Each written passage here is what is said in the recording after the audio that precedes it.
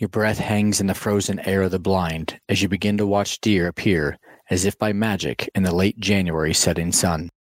Your season hangs in the balance on this last tag of the season in your pocket. You've yet to even draw your bow back this year after having target bucks poached, harvested by your neighbor, or simply disappearing. But your hopes were spiked as your reveal cameras told you that one was still around. Deer begin to flood the field.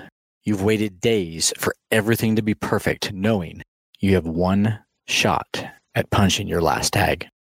Suddenly, as you glass the surrounding edges, you spot him, hanging in the back, surveying the field and the action in front of you.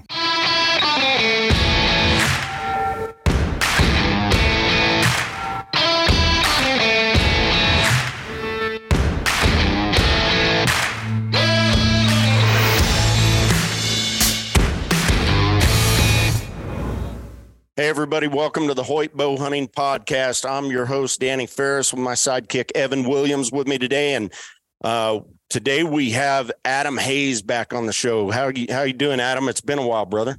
Pretty good, man. How are you guys doing? Doing good. I was Awesome. thinking about our last podcast when we had you on, and dude, that doesn't seem like that long ago. But it was. How long has it been? It was November of 2020. Yeah. Jeez. Time flies when you're having fun. Can you believe that? That's nuts, man. And Crazy. The last time that we had you on here, you are an expert when it comes to the moon and the moon phases. And we talked about that, and you talked about the red moon a lot. And just so happens you take your 13th buck over 170 or something like that? 12th buck over 170. Yep. 12th buck over 170. That's a dozen bucks over 170, and you took them during the red moon. Tell us about what happened. Man, it was a season did not start off the way I had planned. I mean, it's always a strategic nightmare, trying to figure out these big deer, especially when you're hunting multiple states. And I thought I had a pretty good game plan going into the season for, Ohio, Illinois, Kansas, and Alberta. Had a big deer at home I've been watching for 3 years. That was finally, 6.5. So he was on the shot list. I had a 190-inch deer in Kansas, had bunch of camera pictures of over the summer, was looking forward to getting out there. And then just a world-class 190-inch 8-point with a big drop in Illinois I was going to hunt. And I was going to start the season off in Alberta. I've been hunting up there the last couple of years, and we had some really good deer on camera to get up after there, but just nothing went right. My buck here at home got poached early. The buck in Kansas disappeared as soon as season opened. Never saw him again until January. Did the one at home literally get poached? Did somebody get busted for poaching him? Yeah, he got poached. Yeah. And then I did get out to Illinois the first 2 weeks of season out there and had that big 8 with the drop at 60 yards the first or second night of my hunt, but I just lost camera light and let him walk. And never saw him again. Oh, man. And it was like, and we actually were waiting for a couple big deer in Canada to show up that never did. So I never even went to Canada. So, it was like anything that could have went wrong did. And by, mid to late October, I didn't know what I was going to do. Basically four deer I was after just either vanished or got poached. And I just happened to be checking cameras on my way out of Illinois before I came home. I want to say it was the 3rd or 4th week of October. And this big deer that we knew of the last few years wasn't living on the farm, but we'd had a shed off of that deer and, had seen him occasionally. He showed up right on the red moon in October in daylight, bigger than ever. Just for the guys that might not have caught that last podcast, tell us about the red moon again and the significance, the importance, and your experience with it. Yes. I've been following that for almost 30 years now. And, the red moon it's not based on the phase of the moon. It's based on the position of the moon in the sky. It's all about the gravitational pull. Every day you've got two peak periods when the moon is going to be closer than any other time during the day, has the most gravitational pull.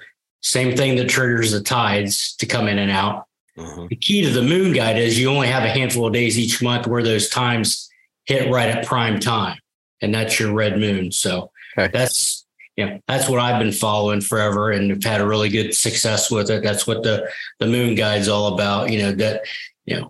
Fishermen have been following it forever, because like I said, it triggers the tides, and you can't tell me that something strong enough to, move the largest mass on our planet doesn't affect animals and fish. It does. It's we probably don't even begin to understand the significance of that, but that's what I'm talking about as far as the red moon goes. It's a handful of days where that peak gravitational pull hits right at prime time when deer want to move anyway. It's just an extra added instinctive push to get them up, just like they can feel barometric pressure. They can feel that gravitational pull. And it's when it's usually directly overhead or directly underfoot, correct? Yeah. Overhead or underfoot, straight up or straight down. Yep. So when a guy is planning this out and wants to make sure that he's out there during those times, he needs to visit a moon chart and see where that directly overhead or directly underfoot coincides with like the last hour of the day or the first hour of the day. Yep. It's all spelled out in the Moon Guide app. And, weather affects animals, pressure affects animals, the moon affects animals. But when you're talking about that gravitational pull, that's really the only thing that you can predict months or even years in advance. For a guy that's got 1 week of vacation a year, or he's got that guided hunt he's been planning, saving up for a couple of years, and you've got to book that months or a year in advance, you really need to be taking a look at that, because you don't know what the weather's going to be doing. You never know what the rut's going to be doing, but you know what the moon's going to be doing. So why not take that into consideration like everything else? I mean, there's lots of factors that increase activity when it comes to animals, especially mature deer. And I swear by, the moon being one of the most important ones. So it's the only thing you can look at that far out in advance to help you plan the best time to take that trip. Right. Gotcha. Well, and you probably said this on the last podcast, but how many of your now a dozen bucks over 170 that you've taken? And by gosh, that's about 11 more than me. So I'm going to listen to every word that you say. But how many of your dozen that you've taken of that caliber have come during the red moon?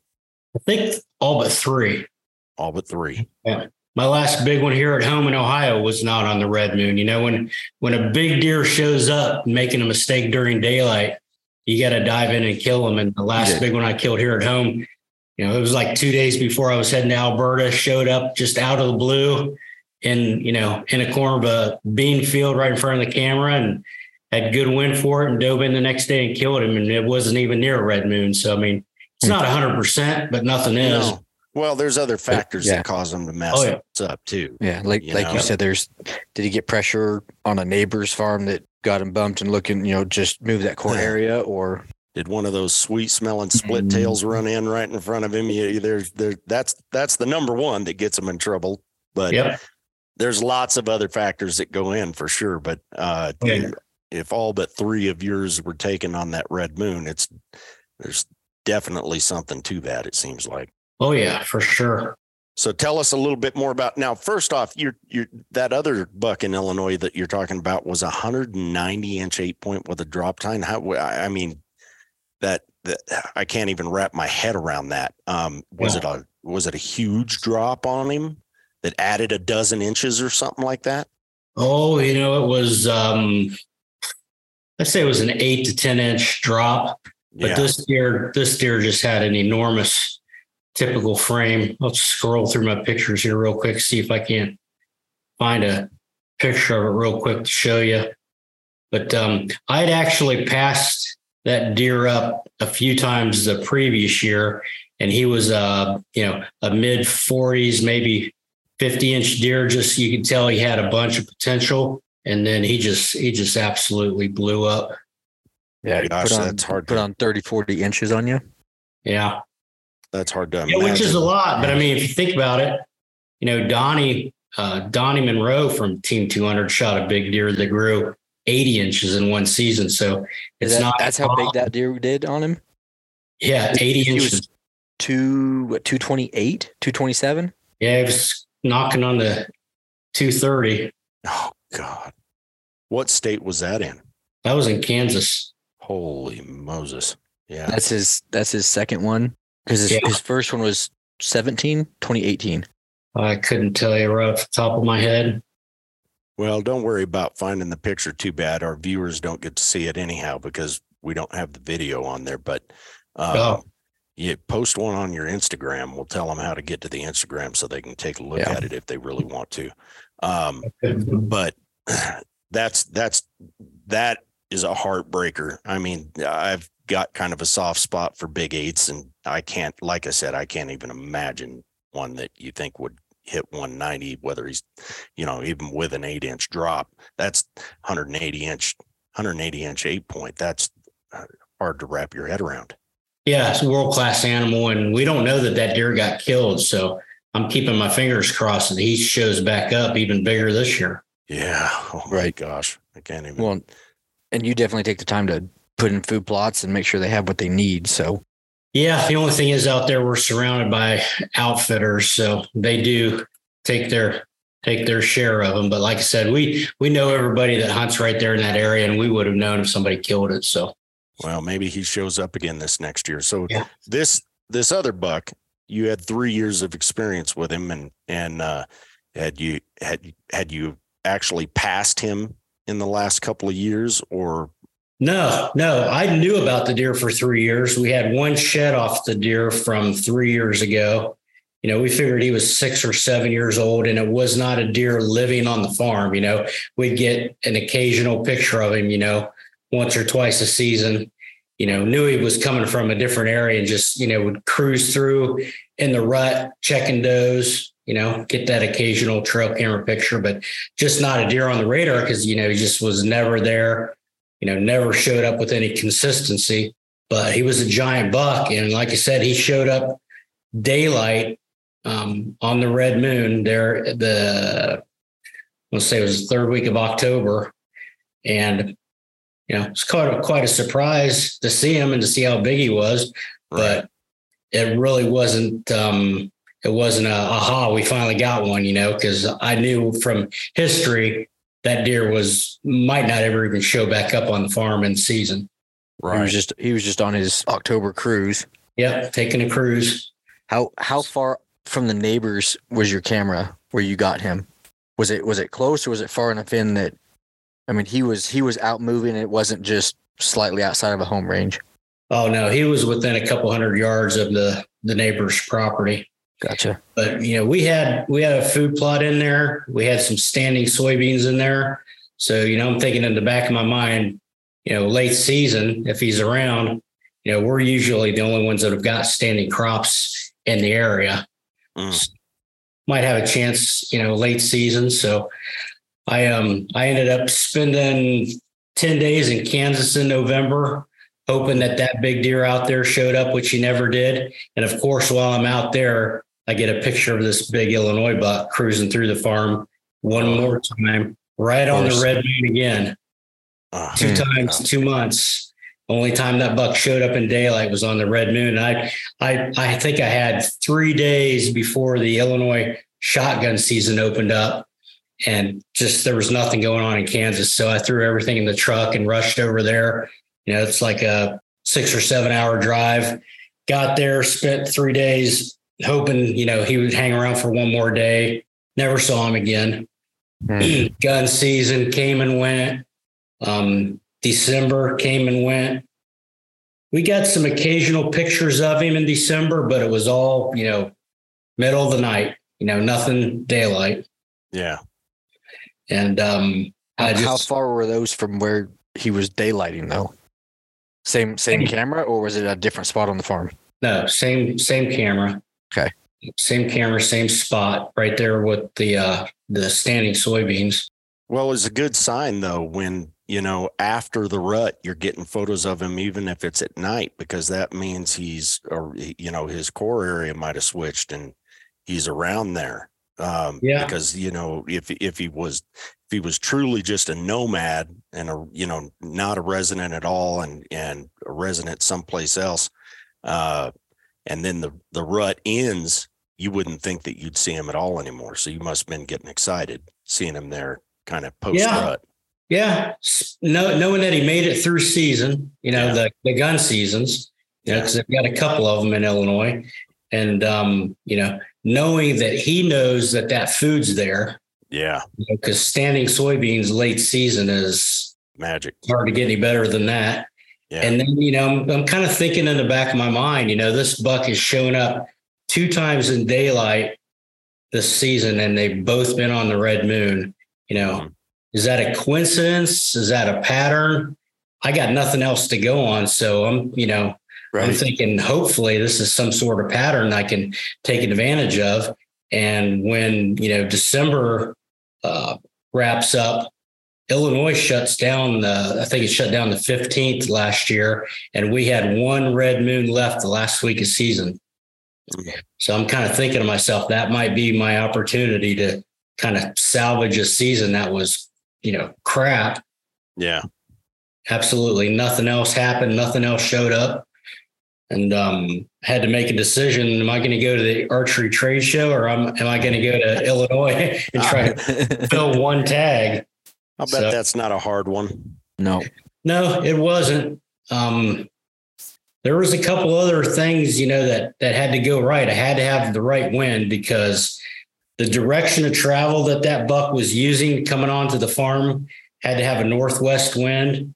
He had to come through the neighboring farm, and I knew there were a couple stands he had to get past to get to me. Because you didn't think he was betting on you. No. Okay. No, he was, as soon as he crossed onto our farm, he was in crop fields. So if he was in the woods, he was on the, neighboring property. Right. Gotcha. And there was, neighbors that knew about that deer. There was neighbors hunting that deer. So I knew everything was going to have to line up, to be able to get an arrow in this buck.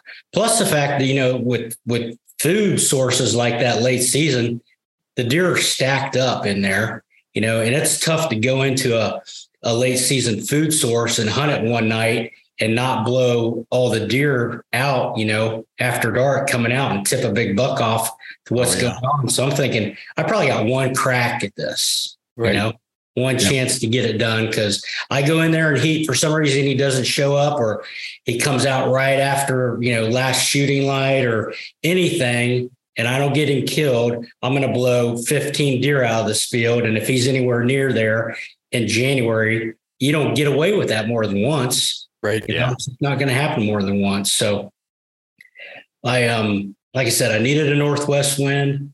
I knew in the back of my mind, I really needed to stack the deck in my favor and kill him the first night, if at all possible. I was going to get 1 crack at it. And we weren't getting a northwest wind until the Friday, end of the week.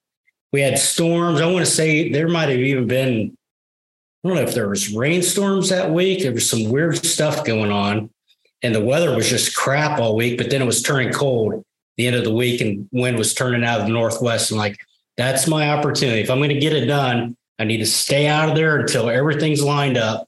I actually drove to Illinois on the 12th and stayed at Buddy's place, got up early the next morning and drove over and got in on that farm midday. I wanted to get in there, plenty early, and wind was right. The moon was right. We got food in there. It was just, everything was lining up for, end of the game. No daylight pictures since December, though. No, we didn't have any daylight pictures in December. I did once in October, once in November. Oh, in November. Okay. We had multiple pictures in December. Right. Those were nighttime all pictures. Middle of the night. Yeah. Did you continue to have those nighttime pictures in January?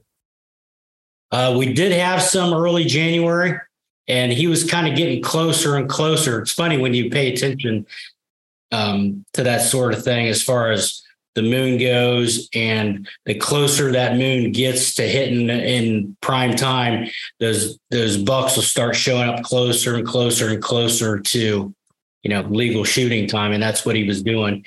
I was just thinking to myself, man, this is really lining up. It might actually work out. So what happened on the day you actually got in there? You knew you had one shot.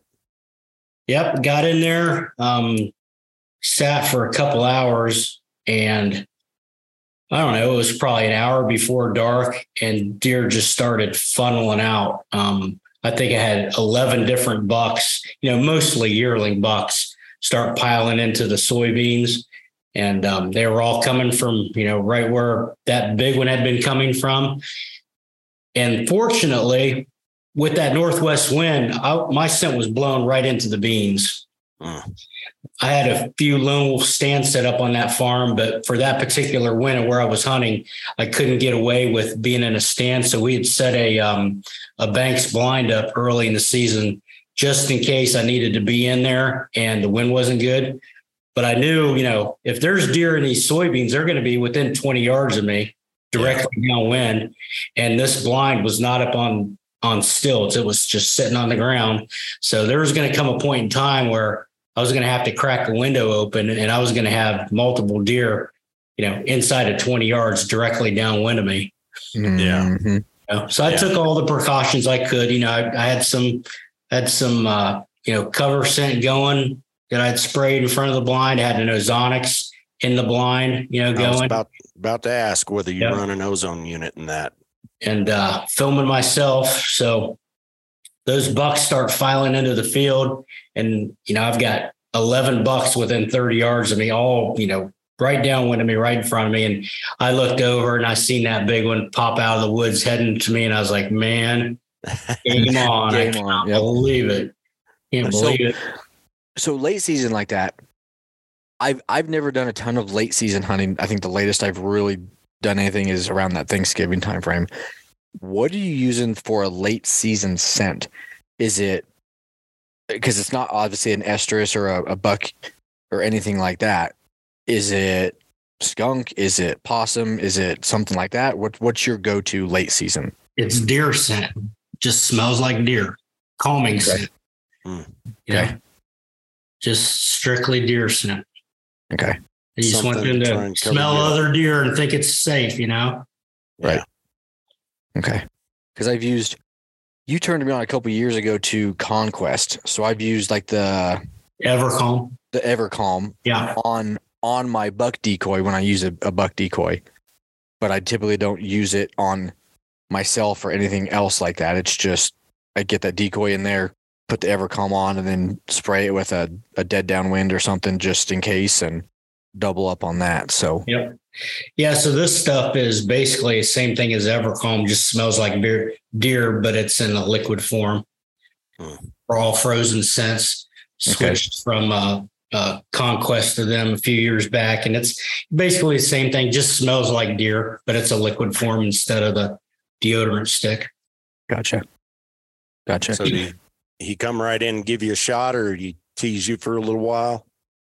Well, actually, I'm glad he came out early, because for I think like 15 minutes, he was either facing directly at me and didn't give me a shot. When he was broadside, I had other bucks in front of him and I couldn't shoot. Yeah. So it was forever before he actually presented a shot. And when he finally did, I did absolutely everything I could to screw this up. I had, like I said, I was filming myself, and I had my camera set up on a tripod. And you got a giant buck like that in bow range into season. I mean, you're already, on pins and needles. So you're on edge and tense, and yeah. And I'm doing everything I can to keep it together.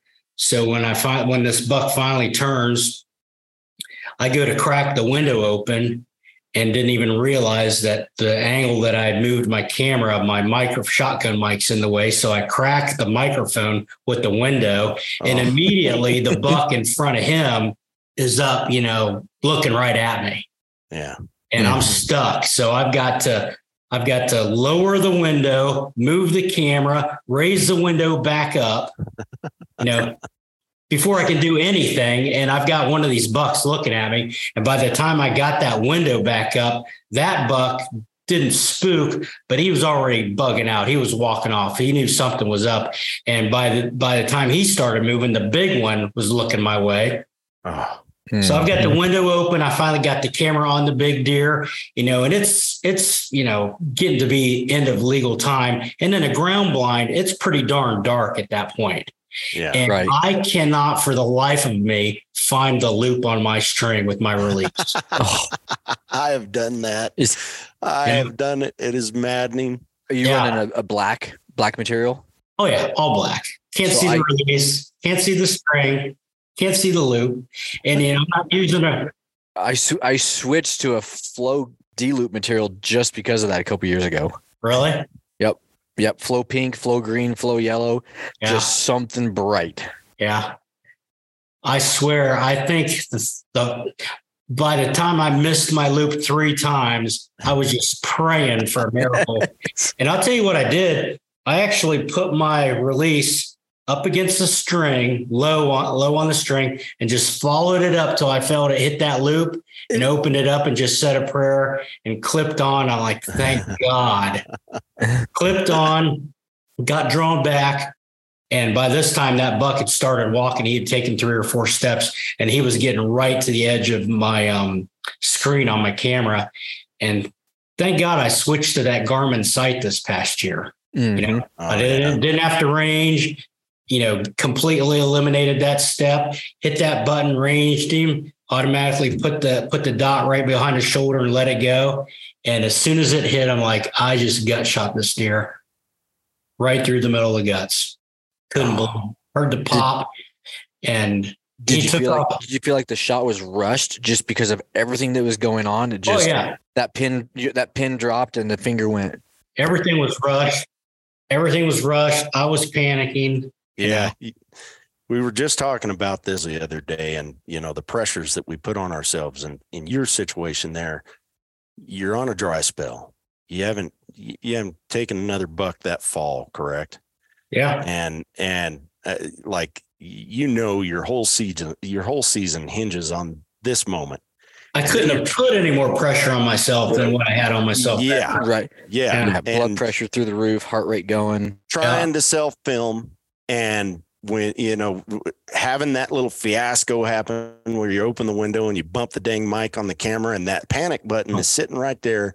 And that's when you mash it. And gosh, we were just talking about it the other day about how to try to control yourself in situations like that. And it's the hardest thing that there is to do, but it's, that excitement's part of why we do it in the first place, is getting that rush and that being on that verge of not being able to control yourself, and so do you feel like you just strictly pulled it, or did he take a step forward right at that last second? Well, like I said, he was walking, which I hate taking a walking shot, but I was out of options, out of time. I had to do what I had to do. And, that's one of the perfect examples of, why practice is so important, because you don't practice till you get it right. You practice till you can't get it wrong. And there was no time to think, to react. I just instinctively did what I needed to do. And fortunately, when I went back and watched the footage, because my camera, obviously at a different angle than the camera, he was quartering more than I thought. Mm. So I'm thinking to myself, I think that arrow hit where it needed and angled up where it needed to be. I watched him go about 100 yards across the field, went into the woods, and I played it safe. I didn't go in there that night. I waited till about noon the next day on the off chance that I didn't hit anything but guts and liver, when to give it plenty of time to expire. And he didn't go 100 yards into the woods. And that arrow, even though it did hit guts, hit right in the middle of his stomach, it came out right behind the shoulder on the opposite side. It was a perfect shot. He didn't go 120 yards total, maybe. Right. Nice. Piled up inside the woods and just, man, could not believe I pulled that one off. Well, he's That's a pretty awesome. buck, man. He's got big, long brow tines, and are both of them split? Yeah. Yeah. He got split brows. He had, Well, just mass. couple splits on his twos. Yeah. And he's real heavy. He was like almost 7 inches at the bases and carried it out pretty far. And gnarly. He's just gnarly. He's a tree destroyer. Yeah, it was a good deer, man. Made my season, that's for sure. Well, absolutely. I mean, it's testament to hanging in there throughout the entire season, staying positive, and pay attention to those factors that you know are there, that you can look on a calendar and figure out. And by the sounds of it, I mean, it had been 2 months since you'd had a daylight photo of him. So, and you're coming from, it's not like you're going next door, to the neighboring farm. You're coming from out of state to go gamble on one particular time. And it's the fact that you kind of called that. It makes me want to pay a whole lot more attention to that moon. There was a lot of things, that came together, obviously. Like I said, he'd only shown up twice in season, and they were both on the red moon, and third time was a charm, all 3 right on the red moon. But I mean, I think there was things that were just as important, when it came to killing that deer, and specifically, not rushing in there, panicking and thinking, I got 1 or 2 weeks of season left. I got to get in there and kill him. I think a lot of guys probably would have made the mistake and rolled the dice and went in there really before things lined up and taking a chance on, not killing him, bumping him out of there. I waited till everything was perfect. And that's kind of really been a staple in my, strategy is I think everybody would agree the first time you hunt a spot is the best time. Mm-hmm. But I think when it comes to hunting big deer, the toughest part is not hunting them until everything lines up. You just can't get away with making mistakes on these big deer. And if you can have the discipline and the patience to wait for that stuff to line up, and to stack the deck in your favor. Because like I said, I think if I would have went in there the first week of January, thinking I'm running out of time, I got to get in there and get him killed, I might not have got it done. Right. Yeah. So waiting for the right wind, waiting for the moon, the weather, everything to line up helped a lot, not rushing it and just being patient. And, having the food in there was a big deal. That deer would have never been there if it wouldn't have been for us, leaving some food in there late season with the food plots and the standing beans. And, just paying attention to everything, everything and not giving up. I mean, there was a lot of times last season where I was ready to throw in the towel, man. It just, when you have so many things go wrong with these big deer, it's easy to think it just ain't going to happen, and, have your tag sandwich and wait till next season, but it ain't over till it's over. Yeah. And there's nothing sweeter than shooting one at the last minute, I tell you. Yeah. When you look at your red moon, because I've been watching the last couple of years with you, it's a 5 to 6 day period. Yep. The 2 previous, so his October and his November appearances, did you look at when in that red moon phase he showed up, and what was the wind doing on those occurrences? I did. I looked at everything because I was desperately trying to find some kind of common denominator, some kind of pattern other than just the moon. And the wind was different direction on the first 2 times, but he was actually coming from a different direction one of those times. Gotcha. So it would have been hitting in the same.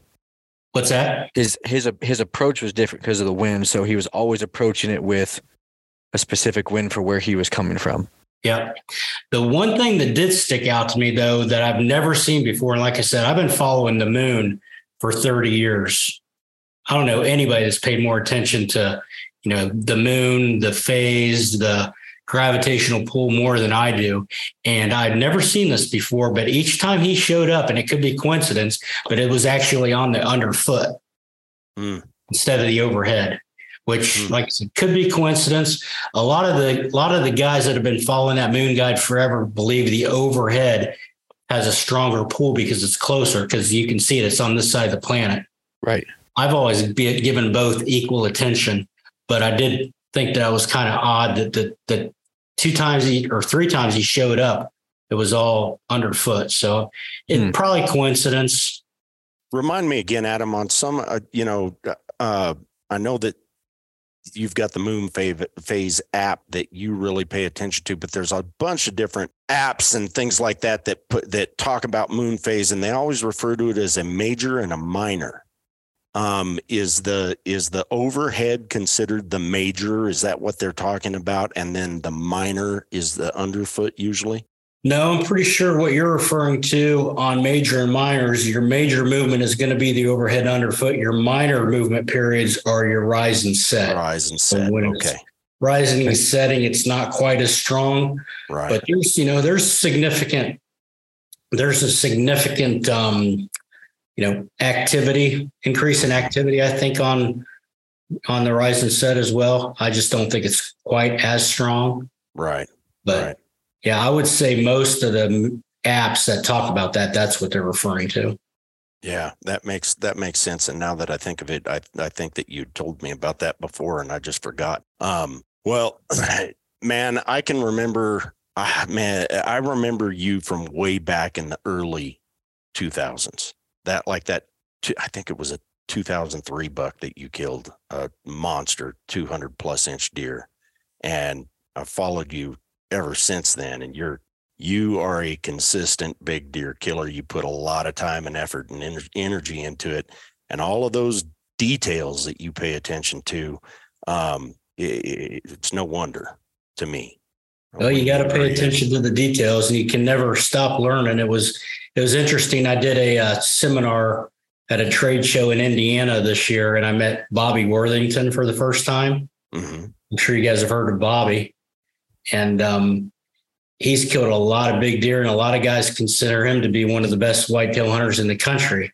And I'd read all of his stuff. I'd never met him. And I spent some time talking to him at the trade show. And it was mind blowing how his technique, and I'm not going to get way off into it, but he's all about hunting November, hunting the best pinch points in an area and just burning it out until the big one comes through that he's waiting on. Yeah. Eventually. Right. It's all just a waiting game for him. But I mean, his strategy was so polar opposite of what I do, but yet he's figured out what works for him and kills big deer after big deer after big deer, consistently following that.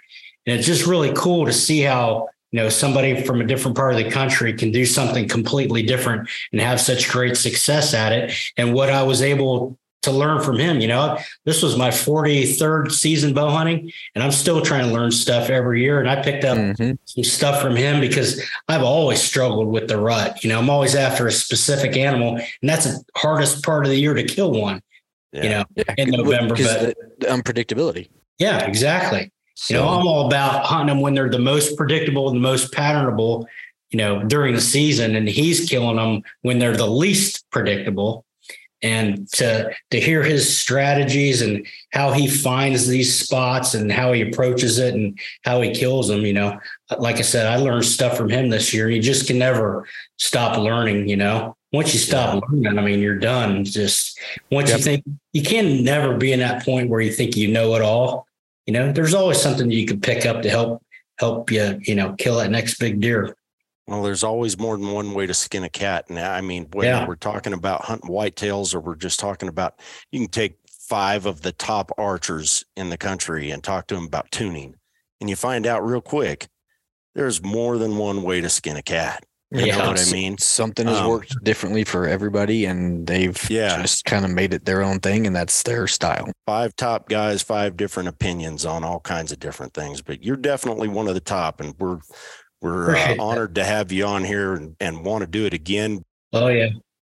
Yeah. I had 4 bucks here at home that were in that 150 to 160 range. So I'm kind of hoping one of those is going to make a big jump. Yeah. Never know what's going to happen in Illinois. I'd love to see that big 8. Oh man. Yeah. So you need to go on your Instagram page and post a picture of that thing. I'm curious to see it now too, but anybody listening might want to see what a 198 point looks like.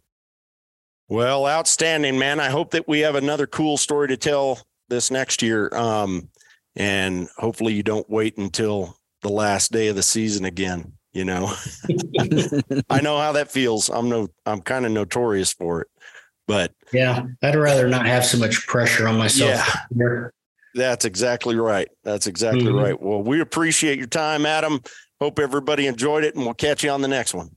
All right, guys. Really appreciate it. Absolutely, buddy.